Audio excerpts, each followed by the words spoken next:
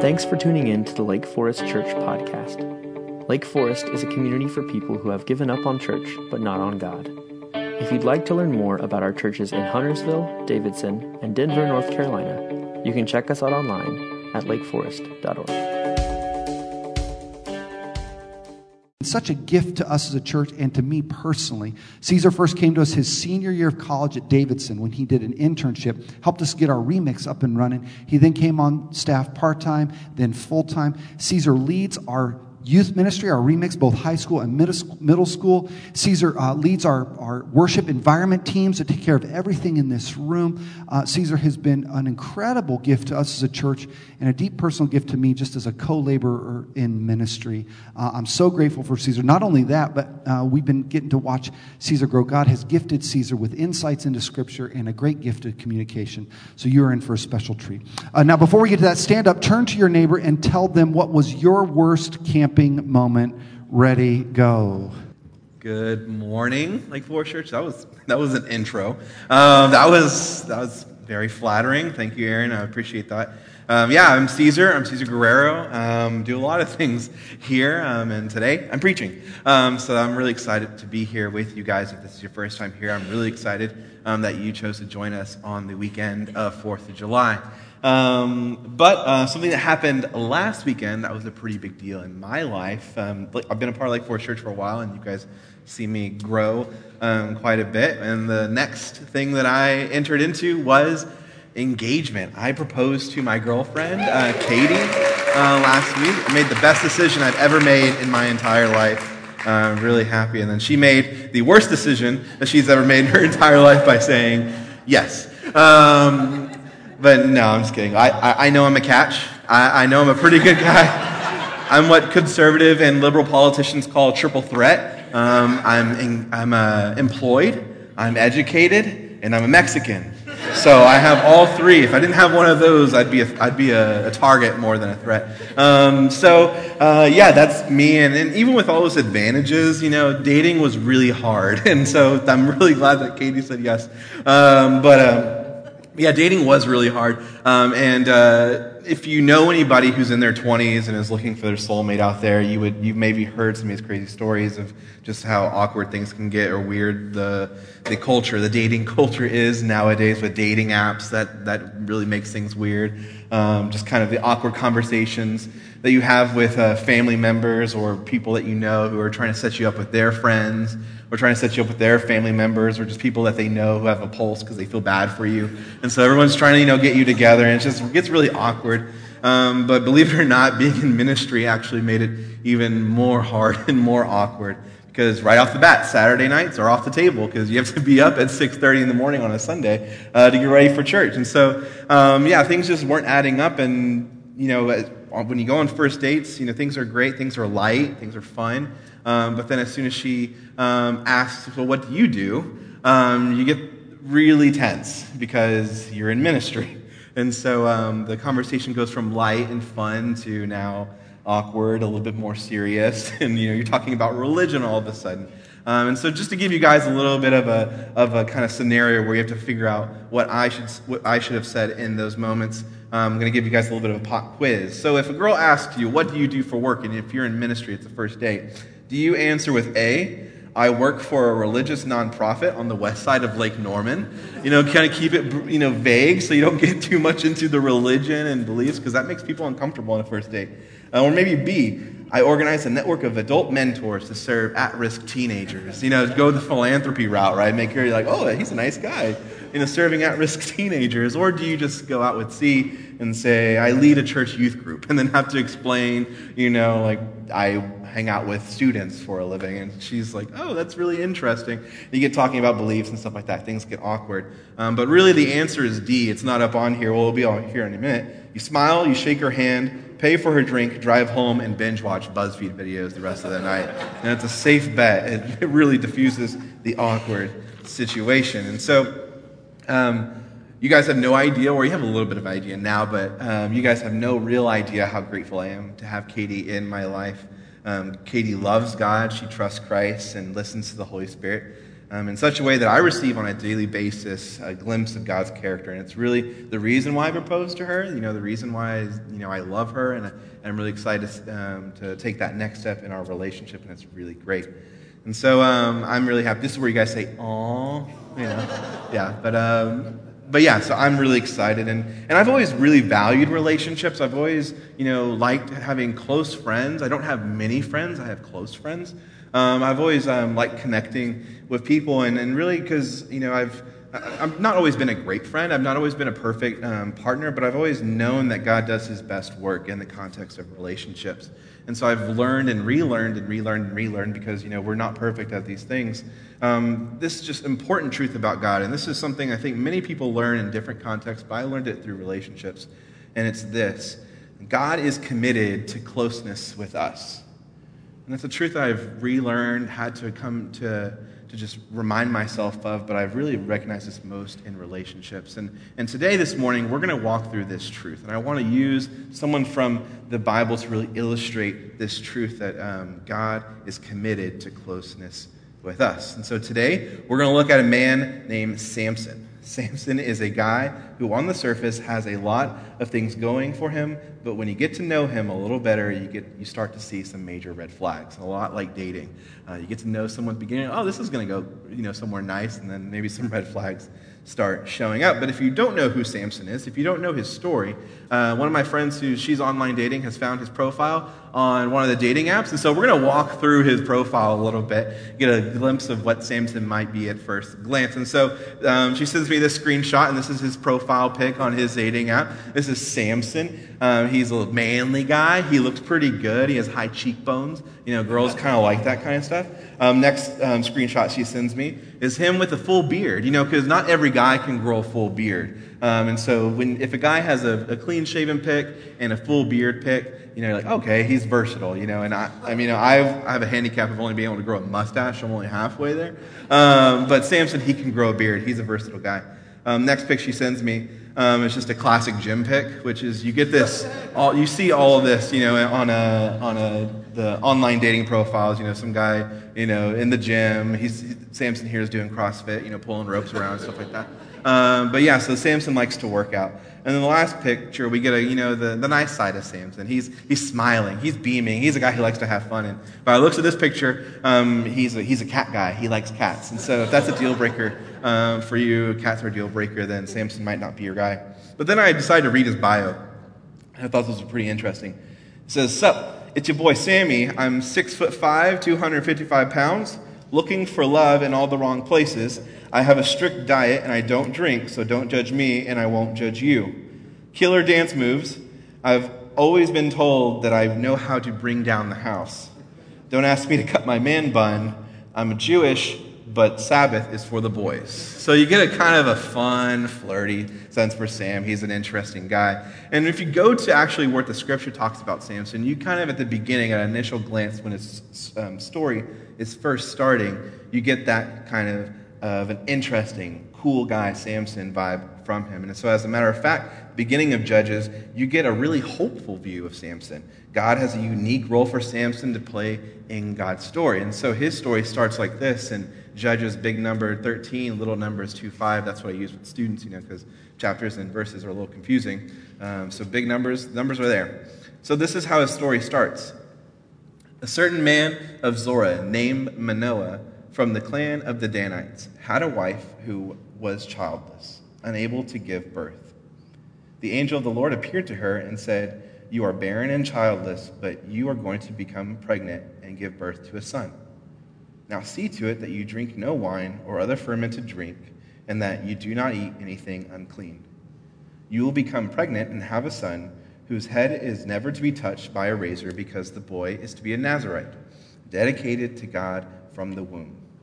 He will take the lead in delivering Israel from the hands of the Philistines.'"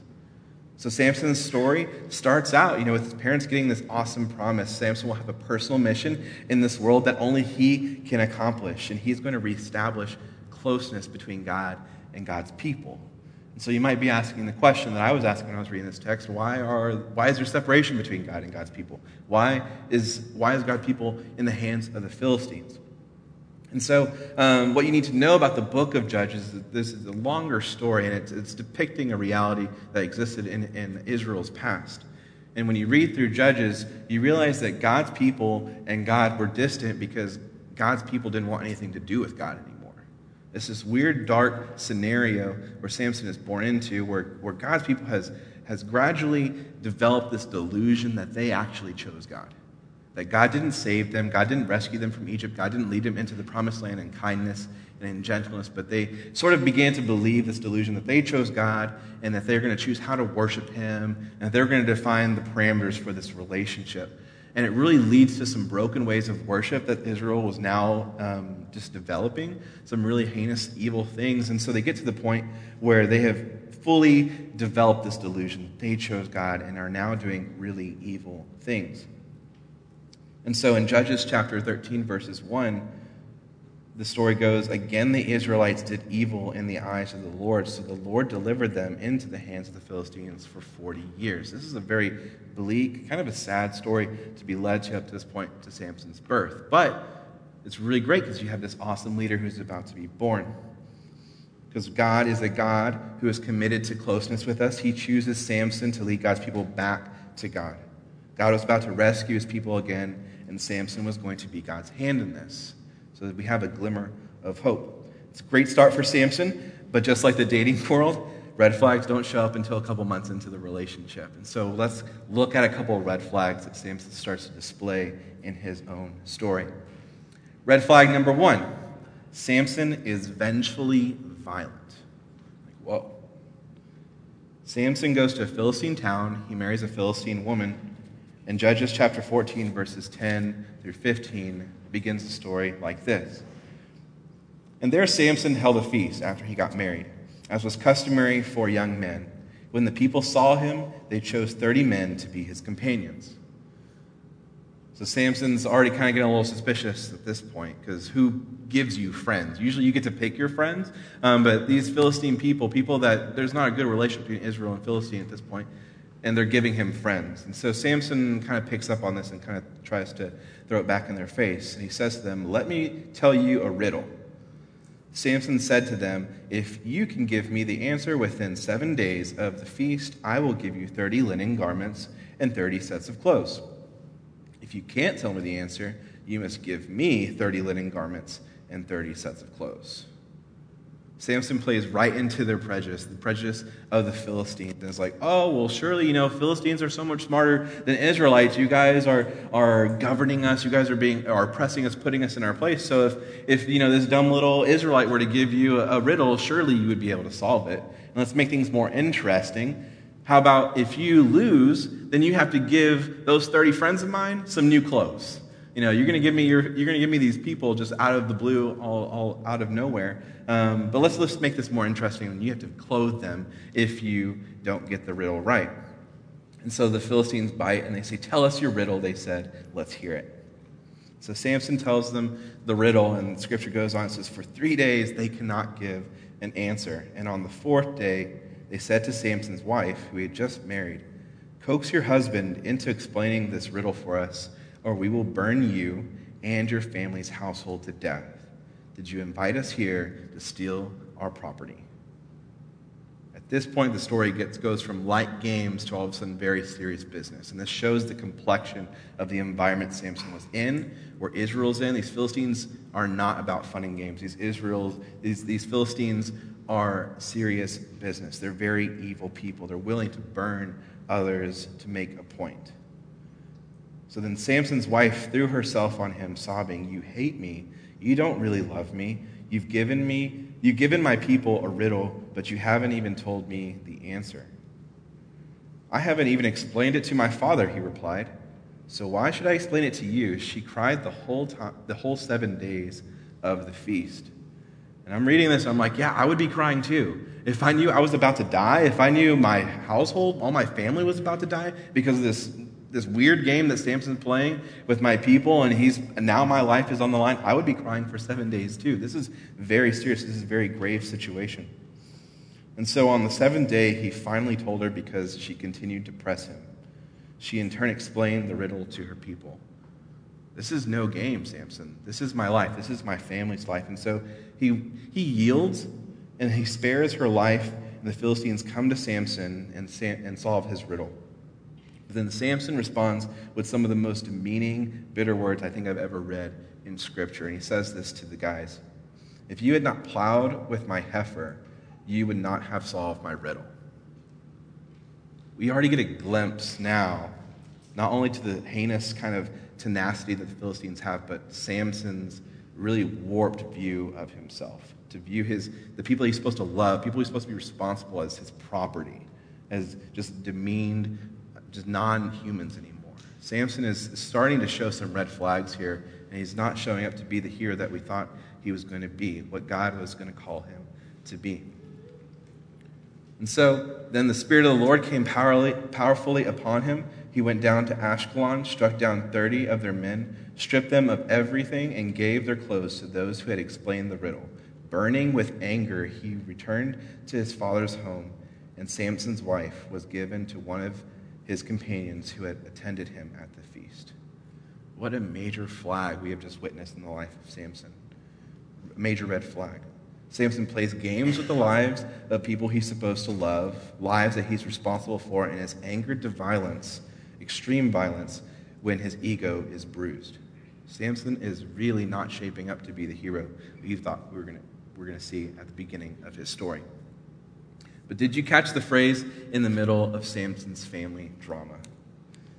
Then the Spirit of the Lord came powerfully upon him. Now, when I was reading this was when I was starting to get a little uncomfortable by the story, because I began to ask questions like, why would God be doing this at this time? Why would he be using Samson at this time? Samson is a broken guy. Samson is a guy who has a pretty big red flag already showing up, and he's giving him strength. I thought Bible characters were supposed to be the good guys, the guys who were really upright, morally, and righteous. And so what I've learned is that Scripture is no Disney fairy tale, and Samson's story exemplifies this well. Israel is delusional, Samson is caught up in dangerous family drama, and is arrogantly provoking an oppressive and evil group of people who are willing to kill anyone who associates with Samson. But yet God is still active. And God is wanting to bring his people back to him, but unfortunately Samson is so blinded by his own personal agenda he has lost sight of God's purpose for him. Which brings us to the next red flag that I want to show us today. Red flag number 2, Samson is stubbornly nearsighted. After this disaster of a wedding reception and ceremony, which I hope doesn't happen for Katie and I, that's a really gruesome tale. Samson, all by himself, with no army, with no nation behind him, continues to antagonize and provoke the Philistines over and over and over again. The battle has become personal. He is no longer battling the Philistines on God's behalf, even though he is being empowered by God because God has a purpose for him. He is not doing it on God's behalf. He's doing it all for his own glory. And after one such battle with the Philistines, he writes himself a worship song. I don't think I've ever heard of anyone who writes themselves a song about themselves, like a song of praise. It's really, really weird, and it goes like this. With a donkey's jawbone, I have made donkeys of them. With a donkey's jawbone, I have killed 1,000 men. Samson is celebrating something very violent. He's celebrating something that he believes he brought to his own fruition, and Samson is only focused on Samson at this point. He's blatantly arrogant in his personal campaign against the Philistines. And Samson is supposed to be leading God's people, but this has become too personal, and Samson is turning out to be a real bust. And sadly and eventually, this one-man army of Samson approaches his abrupt halt. He gets captured by the Philistines. They jail him, cut off his hair as a huge statement of shame. He's tortured, they take his eyes out, and force him to dance for them in front of all the Philistine leaders. This is really gruesome stuff. It's all in the book of Judges, so if you're bored, go read it for yourself.